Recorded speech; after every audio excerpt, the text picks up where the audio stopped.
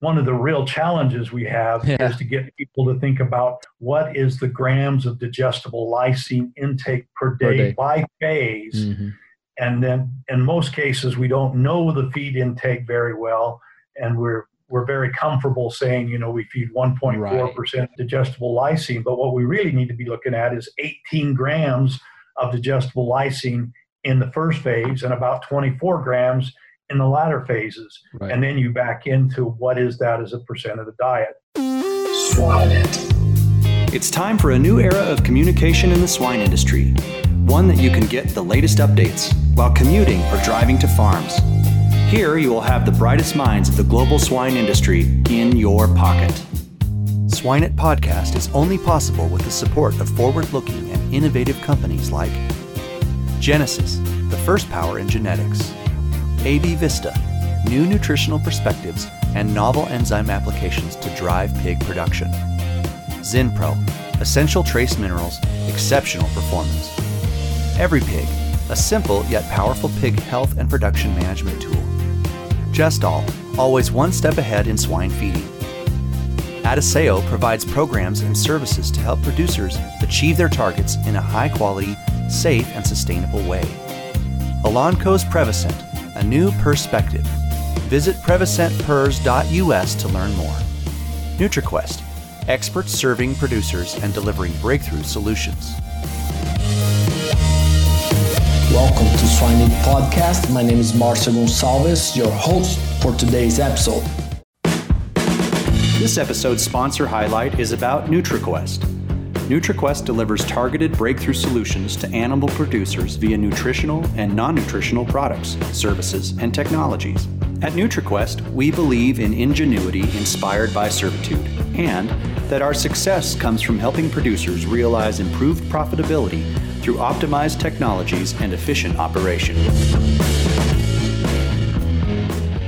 Well, let's get rolling then. Like you and I discussed, we don't have any set plans here for today, but I just want to get your brain in a few different areas. One thing that I think probably sparked the conversation a while back, I think it was an Instagram post about lysine to calorie ratio. What are your thoughts there? I know in late finishing, I believe you mentioned that that's probably not as important, if I recall correctly. Any memories on that arena? Yeah, obviously calorie protein ratio is a pretty fundamental part of pork production and swine nutrition.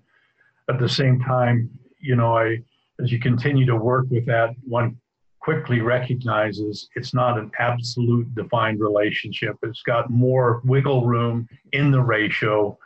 And sometimes by moving it down to, say, the 98% instead of the 100%, may be really cost saving, and you're not going to pick up those differences. Right. And so the concept is absolutely real. Mm-hmm. It's just a matter of how much precision one puts into it. Now, more recently, we've been doing some work with immunocastration and some of those kind of activities and how that fits. And you start to say, how critical is maintaining that ratio when all of a sudden you've altered feed intake curves so dramatically and lean deposition patterns so dramatically. Mm-hmm.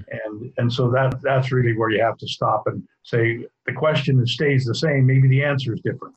Right. No, that's completely fair. And if you think about some of the other nutrients, right, and it goes all I think I'll always go back to that diminishing returns, right? The 98 versus 100. Yeah, it's probably not a whole lot of difference there from a lysine calorie. Start moving, say, the tryptophan lysine ratio from 18 to 19 or up to 20, all of a sudden you've got real economic impact, and you say, has it really done much for me, And Right. So I think that's one of the struggles that I have with it. The concept is real, but how precise of confidence do we have in those ratios? Right. Yeah, I some of my work was on tryptophan, right? And it's a tough one. I mean, if one is trying to capture a gain, right, on summertime and those sorts of things, maybe if pig price is good, but when pig price is low, it's a little hard to justify some of that. You mentioned immunocastration, Dr. Pollman. So what's the latest there from what you've been working on?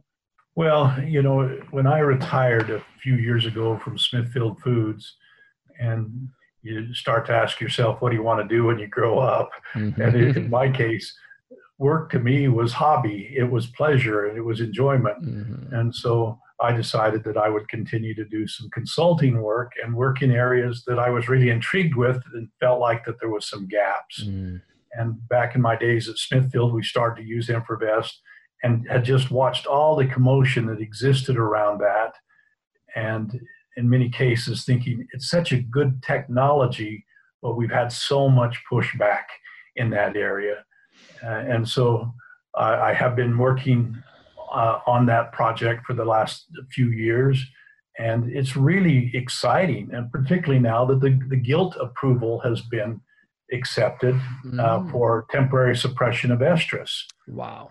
And then so how do you, and obviously the aspect of immunological castration for males and males still having testicles caused some uncertainty, particularly by the processing segment.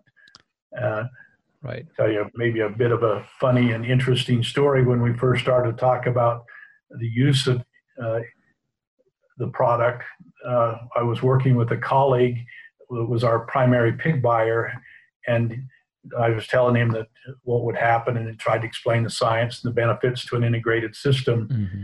And the pork buyer looked at me and he says, if they've got testicles, it's a $40 discount. What part of that don't you understand? Oh. And that was kind of the starting point in the discussion. It wasn't a matter of how functional the testicle was or how much testicular suppression we had. Right. Is the presence of a testicle was a discount. Uh-huh. And that was just the paradigm that we started with. And so it required a lot of effort. But I think today, it's been particularly interesting as I've had an opportunity to have some global experience with the product now. I've spent some time in Australia. I've interacted with the Thais, worked with the Europeans, worked with the Canadians. And it's a product that has such good science, and now just a matter of getting the value proposition worked out correctly and getting over the potential opposition to it, especially in the male. Now, the female doesn't require any kind of approval because it's viewed as like a vaccine. And with the male, it requires a certification process and an establishment and acceptance before it's allowed to, pigs can be purchased as an immunocastrate or what's called an IC barrel. So we've continued to work on what are the nutritional requirements, how do they differ, what is the timing of the pig's post-second dose and how that impacts it. And then where do you really see the value proposition? Right. Yeah, it's always been interesting to watch. Like you said, Australia is using, and Brazil is also using massively there. Yeah, Brazil is a big user. Yeah. And probably another thing that's really happening now is with the banning of castration in Europe. People are recognizing they can't have a production system and have reasonable product trying to produce an entire male population. And the idea of trying to use genetics to select for less boar taint and some of those kind of things is a slow, cumbersome process. And the use of immunological castration is a good method. And so what you see today happening is a major scale up, especially in Germany, with immunocastration, just because they're recognizing the entire male is not a very viable solution, and especially when you put anesthesia on part of castration. If they're going to castrate, they have to do it with some sort of anesthesia that requires anesthesia before castration and 2 days of pain-free post-castration. And with those guidelines, anesthesia is not going to be acceptable practice. But it's just one of those learning processes to help people understand, and some early customer work showed that 50% of the consumers didn't even know castration occurred. Uh-huh. And only 1% were even aware of immunocastration. And so, we've got this wide array of knowledge of what is typical production systems. But, from my standpoint, in my career, I don't believe I've seen many things that you can tell people that you can consistently see in the male, a 5 to 7% improvement in gain and an 8 to 12% improvement in feed efficiency. Right. And I mean, those kind of improvements don't come along as we do research today. Right. And so those are the kind of benefits one can get to it, but it requires a lot more challenging for implementation. You know, I have to tell people the juice is worth the squeeze here. It's not adding another amino acid or something to the feed. It requires adjustments in flows, adjustments in feeds, adjustment in marketing schedules, and all those kind of things. Right. But the value proposition is there if people are prepared to take it. Now, with the gilt clearance, particularly, you see a heavier weight gilt. And you know, at least in the U.S. systems, we know that gilts tend to be lighter, and they tend to be the ones that are discounted. And so, you know, you're pushing carcass weights up on gilts, probably 6 to 8 pounds, and you're just shifting the gilt growth curve to be more similar to the male, and so you have more uniformity between the genders in the packing plant. So you have more uniform product, and you push the gilt carcass into the more primal values. You get a little more marbling and such, and so the gilt loin is worth more, particularly in the export market. It does bring a little bit more back fat, and you have to make sure that you get your timing post-second dose right, or pigs may get too fat and too big, and you start to lose some of the value proposition that erodes post-second dose if you don't watch it closely. Interesting. Is that because some of the gilts could be presenting heat and then low feed intake, or no? Absolutely. That's exactly what's happening. And, you know, some survey work that's been done on that, you know, and you have to first define how are you going to detect ovarian activity in a market gilt, right? Mm-hmm. And our typical methods in GDU barns is not effective, very effective even for replacement females, let alone to say, is the ovary been turned on? And so we've done a series of surveys going in and collecting the ovary and the reproductive tracts and then scoring those and trying to confirm what kind of ovarian activity we have. And in some of the survey work that Tim Zabransky's been involved with, in part of doing the studies for us at the University of Missouri, is showing that we can have as much as 15% of the gilts that have ovarian activity. And when we got ovarian activity, we're going to see gilt feed intakes being decreased and also nutrients being partitioned toward reproductive tract development. And so as you do this temporary suppression, you just keep all those nutrients flowing to lean growth and tissue growth and not necessarily to growth for the reproductive tract. So some pretty interesting stuff. Yes. And even into Europe, because they've had entire males in their pens, they're seeing a higher incidence of, they call it unwanted pregnancies. Mm. And so they're getting a number of gilts that are coming in that are carrying embryo into processing. And so, you know, then they start to try to separate sex, and some of those kind of things become really a challenge. Right. I think one of the real things that we've just come upon that I think has been very, very interesting in the past to use the product, that we really struggled trying to figure out how to get the animal flows to fit. And today, what we find, if we use mixed gender, both treating the males and the females in the same pen, Okay. it just makes a lot of sense, because you take the males out first, Mm-hmm. you leave the gilts in a little longer. Right. You don't have to have separate sex feeding programs. You feed the gilts the same program you feed the males. And when you get through, you just have a lot more calories, or a lot more pounds of pork produced per finishing space. Yeah. So it's some really pretty neat technology. Wow. See, I heard that few systems down in South America were playing a little bit with gilt side of things for a few years now, but then I didn't know it had been approved here. So that's super interesting. Yeah, it was officially approved about the 1st of April. Okay. And unfortunately, with the COVID situation, has slowed down the communications of that. Mm-hmm. But at the same time, we continue to do testing. You know, the fundamental question is, does the gilt require different feeding programs that receive the product? Right. And what does that mean in the way of carcass composition and pork quality, and particularly one test that we're getting ready to do, because the male data is very clear that we see 4 weeks post second dose, we start to see a pretty large reduction in feed efficiency, because the males are really laying down a lot of fat at that point, and you start to lose feed efficiency benefits. So you might lose, say, 1.5% per week post 4th week. And so if you wait and kill pigs at 9-10 weeks, as the clearance is, you start to give up a lot of your feed efficiency benefits. So the concept is, try to get all the pigs to market by 7 weeks post second dose, and the males have got to get out first. Okay. And so with a mixed gender program, you take, say, 50% out on the first grade, and then a few weeks later, take a few males and a few females out. And then when you do your run out at, say, 7 weeks, you empty the barn, and you get more total pounds produced per square foot of finishing, and you just continue to manage that in the system. Now, the pushback then is going to be will a packer accept the InfraVest treated male? Right.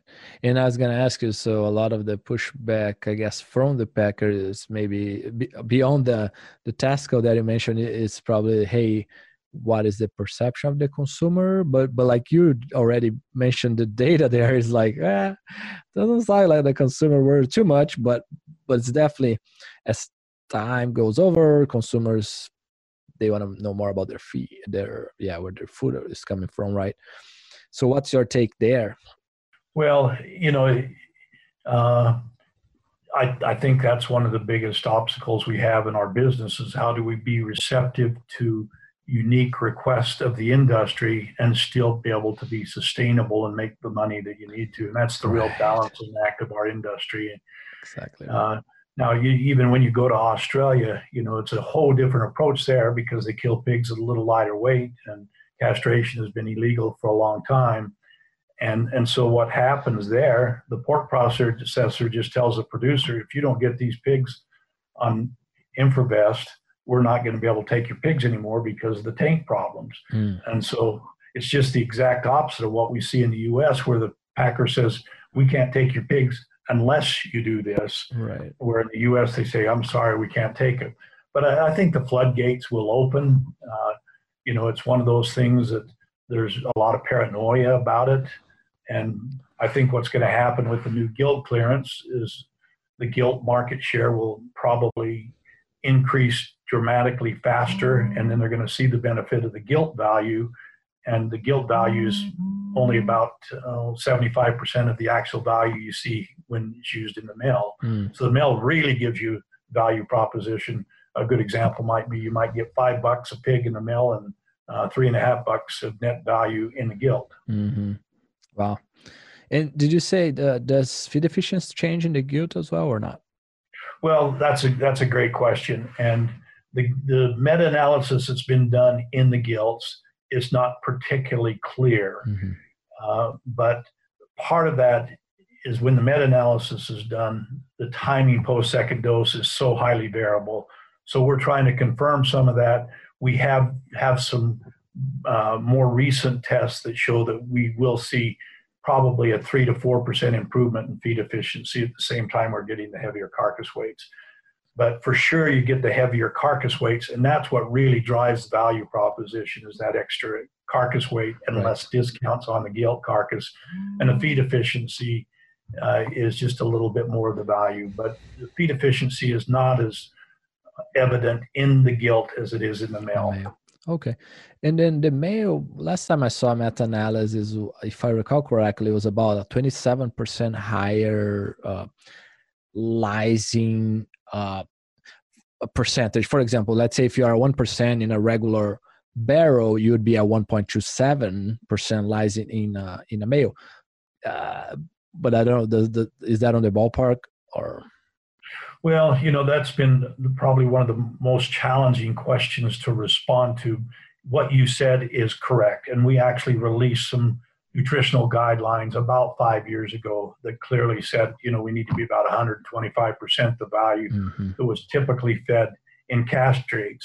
But what's happened is the amino acid density levels in castrates have gone up, And as that's gone up, it's probably not 25% greater than the new value for castrates. And so one of the real challenges we have is to get people to think about what is the grams of digestible lysine intake per day by phase. Mm-hmm. And then in most cases, we don't know the feed intake very well. And we're very comfortable saying, we feed 1.4% phosphorus, but what we are of digestible lysine, but what we really need to be looking at is 18 grams of digestible lysine in the first phase and about 24 grams in the latter phases. Right. And then you back into what is that as a percent of the diet. Yes. And often we formulate obviously as a percent of the diet. Right. And those are the numbers we want to know. And then we assume that we understand intake. Oh yeah. And so, the guidelines are hard to establish, and it's better to think about the grams of digestible lysine more than the percent of the diet. And typically the 125% today on standard castrate feed programs would be too much. It's probably going to be closer to 10 to 15%. Okay. Just because the baseline increase. Yeah, no, your comment in grams per day makes total sense. And I, that's a good one, right? And it's looking at intake, but it's not looking at gain, right? So grams of lysine per kilogram of gain, is that, which the rule of thumb is 20, right? 20 grams. Is that different for intact males? No, it stays about the same. Yeah, it's phenomenal, right? It's that's kind of the biology that we're dealing with, and right. And the uncertainty, and what happens is we see less intake in the intact male early on compared to the castrates, and then they continue to have a linear increase in intake where the barrows are going to plateau at, say, 180, 200 pounds, where we continue to see linear increases in intake with intacts and infravest treated males and females. Very interesting. It's super cool. I mean, look at this number. I remember doing a lysine study in lactation, and even the amount of grams of lysine per kilogram of litter gain, I believe was also in the ballpark. So it's incredible. Yeah. Whoever designed that was pretty dang smart, right? Yes. How about the objection around personal safety when implementing immunocastration? And, initially that was a major concern because there was concern that the product could be affecting worker health. And it's like any other vaccine that is given. When you get a needle prick, you got to get the person treated, evaluated, and kind of the methods have been is if somebody gets pricked, they go off the vaccination crew for a period of time. Mm-hmm. And generally they're not getting a full dose, they're only getting just a bit of a partial dose. And so it's been more of an emotional issue than a real concern. Right. It's something you have to be sensitive to, but to say that it's been an obstacle, it certainly has not been. Right. Is there any statistics on 1 out of 1 million doses applied or something along those lines at all that you're aware of? Oh, there is, but it's like very, very absolutely small. And so to say 1 out of 1 million, I'm not sure what it is, but it's pretty much a non-existent event. Okay. And I would guess, people are sensitive to it, and so it's just not reported and it's not happening. And I would suspect we probably see more needle pricks with routine antibiotic and vaccines than we see with that product. Right. Okay. And then does Zoetis still holds the patent, or how does that work these days? Yes, Zoetis holds the patents on it. Okay. All right. Is there a timeline on that, or you don't know? Because the timelines were there, and I'm sure that other product like that will potentially emerge. Mm-hmm. There's interest in other what they call anti-hormone vaccines, mm-hmm. where people are attempting to vaccinate for somatometin or somatotropin, mm-hmm. and trying to get those kind of effects through a vaccination process. And I think that's a little bit of the new frontier. Interesting. They're not hormones, they're not antibiotics, and they're really adjusting the regulation of the body. Super interesting. Wow. Yes. Very good. Something else that I want to touch base was the throughout your career, anything that you've experienced or believe that many other people disagree. So, something that you, based on data that you've seen or your own experience, something that you'd like, hey, here's something that most people probably disagree with me, but I truly believe. Anything on that arena or no? Well, one that comes to mind really has to do with production systems. Mm-hmm. And, in my career, I spent time in academia and also in the feed industry and R&D, and then also in operations management. And so about the time I started to get into pork production operations, there was a pretty major move into contract finishing and contract production.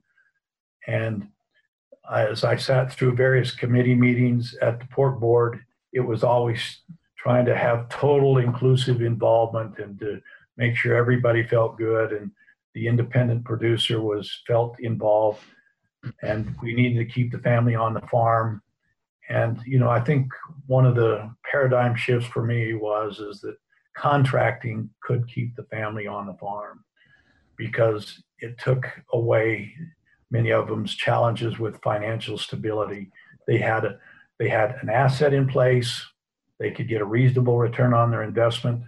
They were good at pig care, but they just didn't have the financial security to absorb the ebbs and flows of our industry. So that's probably one that there was a lot of controversy over integration and integrator involvement and contract production.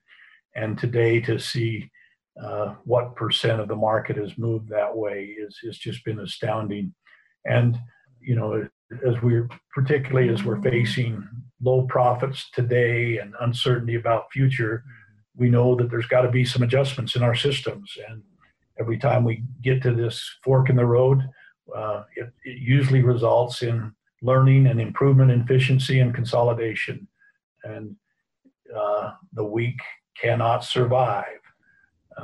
And so I guess that would be one of them for sure that I experienced, was just the whole movement into large scale production and still having the family on the farm through contracting. And a lot of them have become very, very good, and they can have a good living for themselves. Right. And many of them want a finishing barn so that they can capture the nutrients to use in their corn production. And it just makes for really good sense. And then they get a reasonable return on their capital. It's a predictable return. And they can go to a lender, and the lender says, if you've got a contract with this organization, mm-hmm. I'll give you money, Mm-hmm. Because you've got somebody that'll stand behind you, and that their history has been really well established. So that's been probably one that I've seen a change of tide in the truest sense, going from controversy to today's norm. Yes, that's very interesting. Definitely tend to agree. On that arena, as we know, in these tough times that we've been through recently, many small producers, independent, went under, right? From a business standpoint, any top ideas there as far as like, hey, here are a few things that you should consider in order to that not happen to someone else again in the future? Mm-hmm. Any from a business standpoint? That's a great question. And the reality is that bottom 10% just they are the weak link of the chain. Mm-hmm. And they either got to get out of business or somebody else has got to own the business. Mm-hmm. And in many cases, there are some people there that are very good producers, but just have too much financial risk and cannot remain competitive. They just can't keep the cash flow going. And so one thing I would really encourage people to do is really do a gut check to say, the assets I have, are they very meaningful, or are they just obsolete? Can they be retrofitted into something that's desirable? And if they are, how do I align myself to reduce my risk so that my family isn't jeopardized when the ebbs and flows of the industry come? Right. It's interesting to see because, for example, what happened now with the, say, restaurants, right, that their revenue went down by 60% or something, which is for most industry that's the craziest time, even for pig production. But with the ups and downs of pig prices over the years, that's a normal year. You know what I mean? At least from ups and downs, it's so volatile, which makes you need a lot of cash and access to capital, I think, just to continue. Yeah, and I think if we continue to look to the poultry industry as a template for future success is really important. And, the poultry industry continues to consolidate as well. There's better alignment between processing, meat production and distribution and production than what we see in the pork industry. And so there's a dire need to strengthen the relationship within our pork chain. And frankly, even working in an integrated system, the relationships there are sometimes very difficult to say, how do we divide the value that we create? It's a fairly siloed business. You get judged on what you do in processing. I get judged on what I do in production, and there's not much sharing of success. And so we have lots of sub-optimization going in the business model. And so as we start to eliminate that sub-optimization, that's when we start to compete more effectively with the poultry industry, because they're just 20 years ahead of us in doing that. Wow. Yeah, I love that word, sub-optimization by silo, like you mentioned, right? Each silo is pretty good at what they do, but as an overall, sometimes not necessarily. And I know you've done, you've been very in tune with innovation, right, over the years. And I want to share something with you and get your thoughts. I was listening to one of Elon Musk's interview a while back, and he was mentioning how SpaceX innovate, because there are 8,000 people, and he mentioned something about if someone fails, you're gonna have a small penalty, not a big deal. If someone don't innovate, then there's a big penalty, and if you do innovate, there's a big bonuses. So I'm thinking, wow, he didn't share any numbers, but I'm like, wow, I mean, that's the kind of, because everything goes back to incentives, Yes. So I'm still digesting that, but that's straight from the tap, because I think those folks there that are doing phenomenal innovation in a small amount of time and eating NASA for breakfast, if you will, which is amazing. So like, what can we learn from there and try to implement in our industry? Yeah, and I think the Tesla model is very intriguing to watch, and I think early on, many of us thought it was another car company, but it really is a data company. It really is a system, and they happen to sell cars, but all the intangibles that circle their car business is where the value rests. And in pig production, we kind of have some of those same opportunities. We think ourselves as in the pig production, but then we have to start to say, what other parts of this business can we leverage and further enhance? Right. And at the same time, that's challenging, and that is an obstacle that we all have to kind of work through. And there's a tendency for us all to kind of blaze the same trails, and the inbreeding coefficient is very high in swine nutrition and swine production. And so we all tend to follow the same rabbit trails. And so that's what we've got to continue to ask ourselves, is how do we do it more efficient and better, and also aligned with customer needs, without having, and trying to influence the customer without having things imposed on us that they're not prepared to accept. A good example is some of the organic farming practices and some of the GMO production practices and some of those meeting GAP 1 standards. You say, are you really prepared to spend 30-40% more money on pork that you really can't differentiate anything other than you have the certification to say they were raised this way? How sustainable is that truly? Right. And so I think that's one of the challenges. And it goes back to, we started raising antibiotic-free pigs, 20 years ago. And it was done primarily, I'm going to call it a loss leader, is to keep somebody out from getting into your space. And so you could say, yeah, we have that too, and you weren't going to make any money on it, but you had to say, we got one too, so somebody didn't come in and try to inhibit your chain in the truest sense. Okay. But in that time, I can't recall if we ever made any money in the 15 years on antibiotic-free production. Wow. Because they wanted a little bit of the loin, a little bit of the ham, and you couldn't sell enough of the pig to justify it. The cost of production was higher, and you had to sell it for 25% more than what it was worth. Now, there was a middle ground that worked really quite well, and that was called all natural. So you could put some, quote, marketing features. You could have your pork story in place. Your cost of goods was comparable, and then you could charge 10-15% more in the meat case. And that was a win-win deal. And so some of that money came back to production because you had to adjust some of your production methods for those special production requests. Wow. Would you say that today antibiotic-free production would still be on the break even or losing, or no? Something has changed. The premium has changed. Some folks are probably making money. I don't know is probably the fair answer, but my gut instinct is, will they make a 15 to 20% in return on investment consistency? I'd say absolutely not. Okay.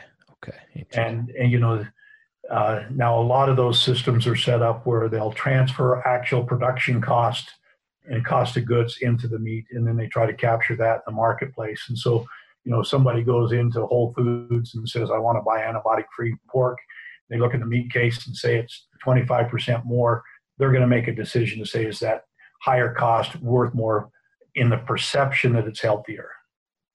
Right.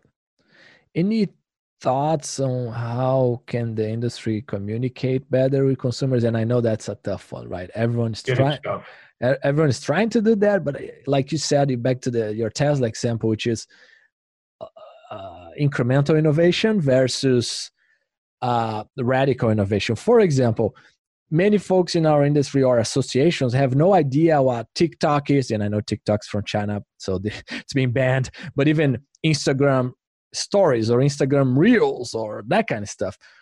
Okay, well, maybe that's what, I don't know. I'm just brainstorming here as I ask you, Yeah, I don't know really. And, some of this new revelation that the Pork Board has recently produced about consumer acceptance and some of those things of how we're the fourth rated protein today with consumers, I think is a reality check for the industry. And I think in the past, we primarily focused on eating experience, and some of the other components of customer satisfaction have been gleefully ignored. And so I think pork producers can't solve that problem, frankly. It's just outside their mentality, and they need somebody that they can have confidence in and give them direction and input. At the same time, the producers need to give input back to the retailer and the consumer of what this will do to the cost of food if it gets imposed. And so I think that's the ongoing dialogue that needs to occur.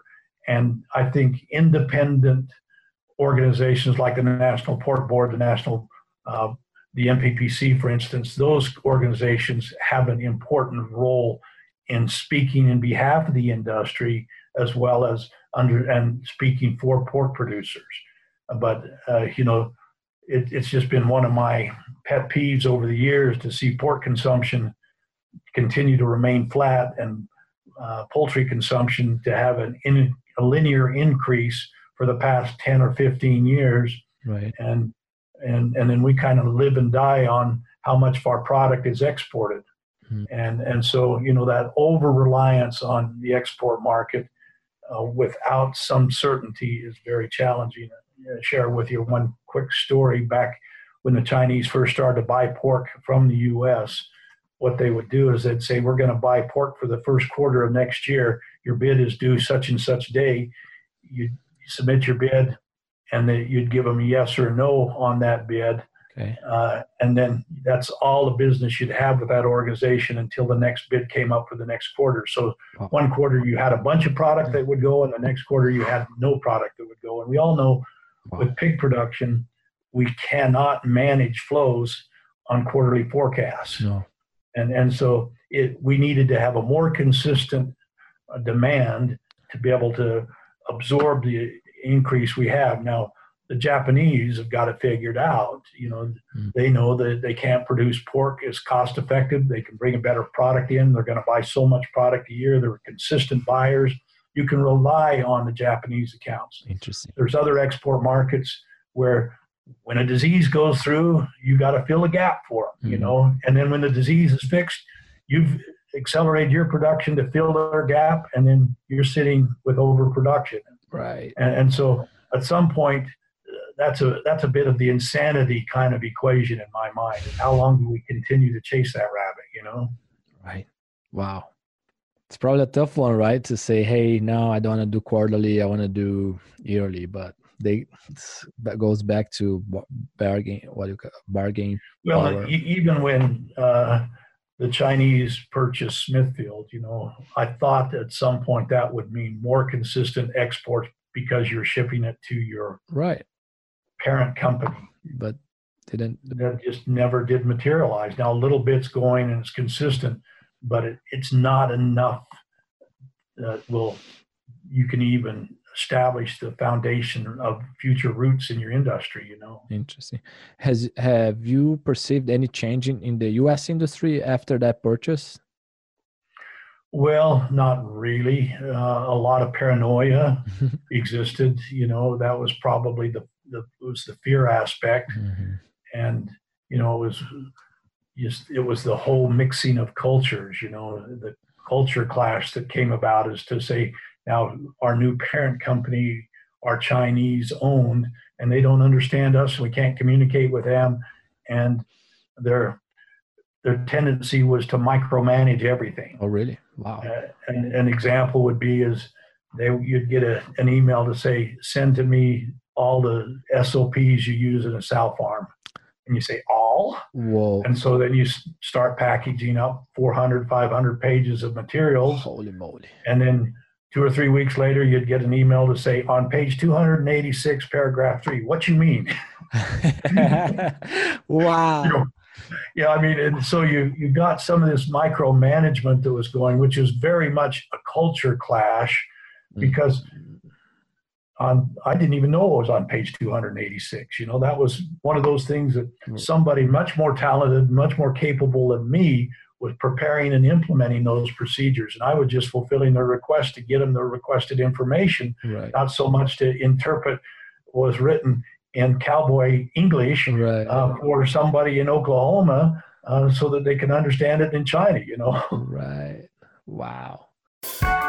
Celebrating its 25th anniversary, Gestal manufactures the original wireless standalone swine feeding system, designed by pork producers for pork producers. They are simple, reliable, and provide peace of mind 24 hours a day, 7 days a week, 365 days a year. Gestal is not just manufactured by an equipment company, but by a family pork production business with a slat-level understanding. Gestal, always one step ahead in swine feeding.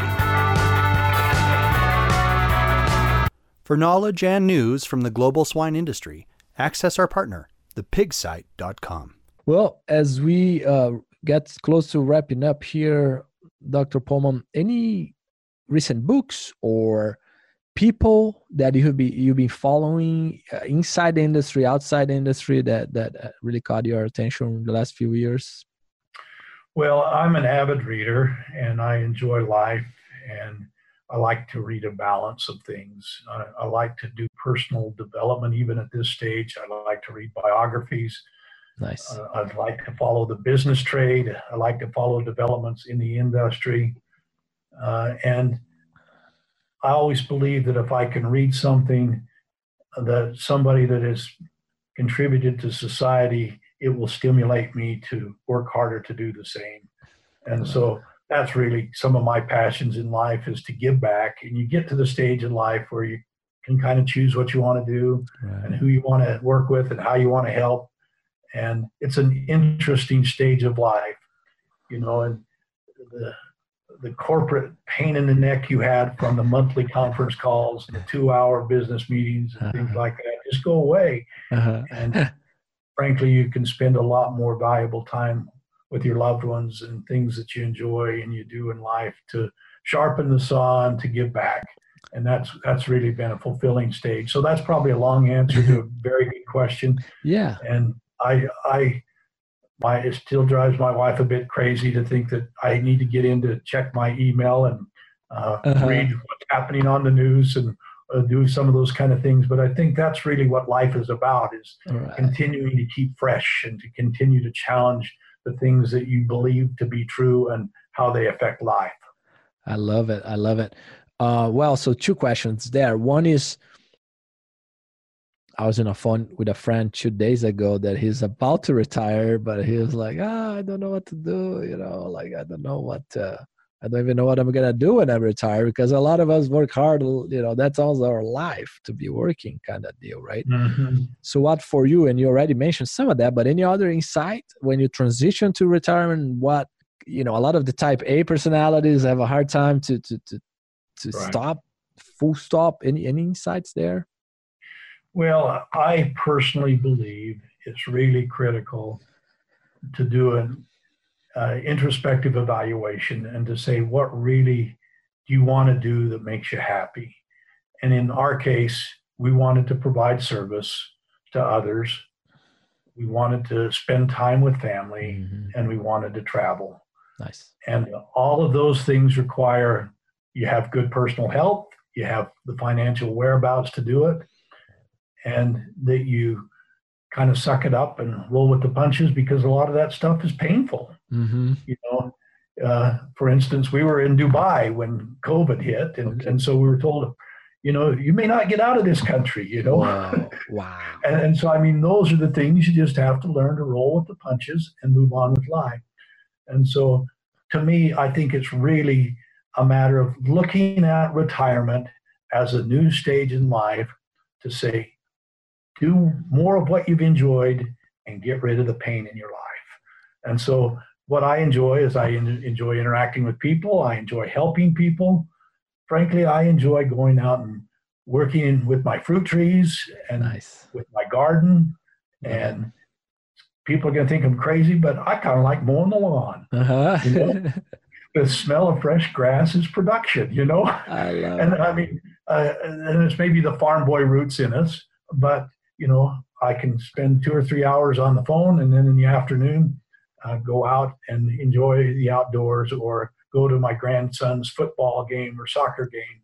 I love it. Or go fishing with my brothers, or do the kind of things in life. Yes. And my wife's always got a trip that we're planning to do. And so with COVID, it's just taken some time in our life to say, okay, we've got a timeout. Let's get ready for the next phase. And so there's that's what's occurring now, is you get ready for what are we going to do next. I love it. I love it. That's very enlightening, no doubt. And it's definitely a tough transition for a lot of people. And I think you got the right, the right approach, right? And, you know, and I would tell people, and I've had a number of friends say, what do you think about consulting? And I'd say, did you enjoy what you're doing before you retired? And there's probably things you did, and just keep doing more of that kind of stuff. If you enjoyed R&D, or if you enjoyed writing, or whatever it is, do that kind of thing. And to me, that's really been fun. And so the companies I've enjoyed working with are the people that I enjoyed working with before. Many of the clients I have today a few of them are new, and some of them are upstart biotech companies that are looking for help with R&D. And then another ones might be pretty advanced, progressive production systems that want you to come in with their strategic planning and help with their human capital development programs, or define improvements in their R&D program, where they have a problem and they just don't have the time or the resources to put energy into solving the problems. Right. And that's fun. But at the same time, you can't retire to be a full-time consultant. That's not where it's at. Not the goal. You know, no, it's not a good combination for me, you know, but at the same time, it's been a good fallback. And at the same time, it's certainly allowed us to, you may know, we spent 18 months as missionaries in Thailand. Wow. And the things that we learned in the swine industry had absolute relevance as missionaries in Thailand. Now, we weren't proselyting missionaries. We were there as public affairs personnel. Okay. And the objective was to inform a non-Christian nation about Christ. Wow. And to set the stage for how we could help. And so the most common question is, what can we do to help you? And so, you know, we were involved in humanitarian projects, distributing wheelchairs, building water systems, helping with eye clinics and dental clinics, and doing neonatal care training of professionals, donating computers, and overhauling orphanages, and building work opportunities for people with disability, you know, just phenomenal learning experiences. Wow. And a chance to give back because we've been blessed. Yes. But the same exact leadership principles used in research and in operations management and in teaching applied in that service opportunity. The pace just drove me crazy, and the organization drove me crazy, but that was why I was there, is to learn to adapt to a new culture. Wow. And how many years ago was that? We've been home about 2 years now. Okay. Amazing. Wow. And so to step away from the industry for a year and a half and just take that dive was a great experience. Yeah. And, you know, it doesn't really matter what they do. We often have a number of colleagues that do mission programs, and I applaud those wholeheartedly, or whatever that passion is. I have another friend that has been involved in Africa, where they've helped them establish meaningful employment opportunities, maybe place a heifer or a gilt in that environment and help them grow their livestock business. Another business was helping them produce crickets that could be used to sell to fishermen or for protein. And so, you know, somebody in a small family could set up a cricket operation and put food on their table. And just an incredible opportunity and stuff you'd never think about, but it's science, and it's applying production knowledge to the betterment of mankind. I love it. I love that. And a while back, you mentioned about, you know, operations, and any book.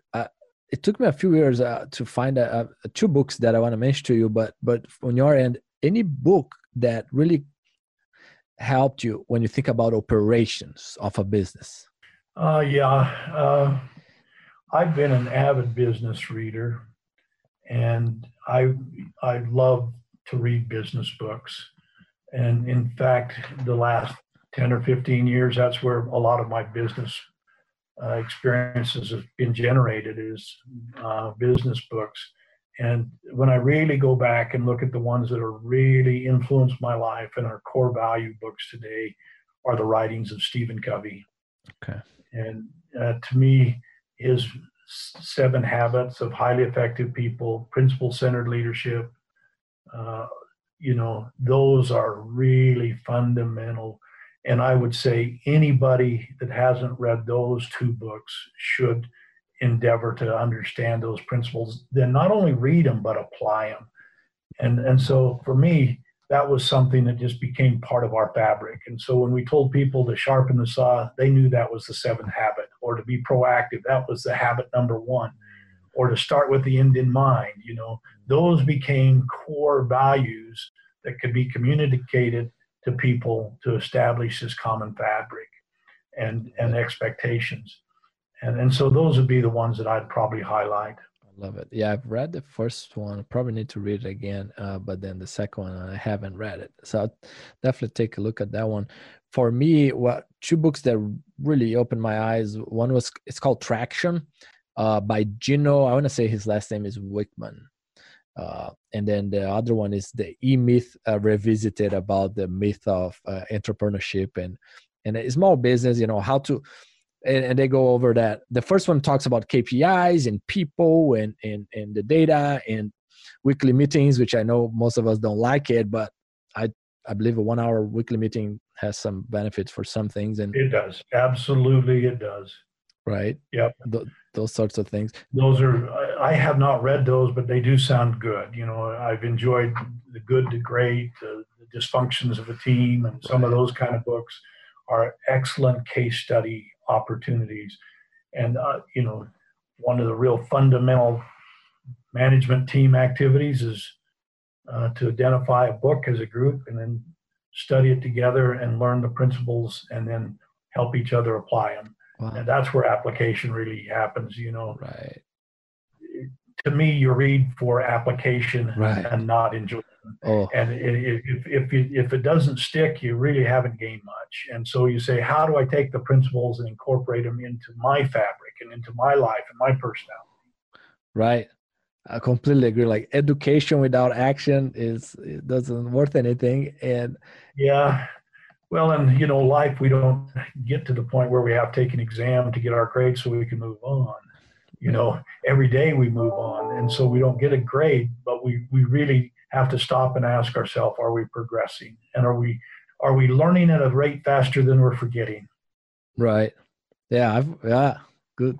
That's a great way to wrap up today here, Dr. Pollman. Really enjoyed chatting with you. And thanks for your service, and thanks for what you're doing. Appreciate it. You're a paradigm buster, the way that you've gone about your business and the way you're getting people to network and communicate and share. Thank you. It's an absolute contribution to the industry. So keep up your good work. Yeah. Your words are very appreciated, Dr. Pollman. So we will be in touch here soon. And thanks a lot. Give that little guy a hug for me, will you, from Grandpa Steve? I will do it. He's 5 months now. And that's a fun stage. I know. We're trying to figure out how to make him sleep through the night, still, But we have a grandson that's 1.5 years old, and he is just such a delightful little guy. And, we have him clear as old as 22 as well. But at the same time, it's really fun to see him go from that 1-year-old to 2-year-old. The learning is so exponential, Right. And their vocabulary comes and their habits become, and you see their personality develop. And it's a fun stage. So enjoy it while you can, Dad. I will. Thanks a lot. Grow up really fast. Yes, it's crazy. It's great experience. Great experience. Thanks a lot. Have a good rest of the day. Thank you. Good talk to you. Take care. Bye-bye. Imagine if with a few key concepts you could have the potential to create a massive positive impact by bringing from hundreds of thousands to millions of dollars for swine producers. Join this small group and go to the next level of swine nutrition on this 7-week-long elite online training in applied swine nutrition and feeding.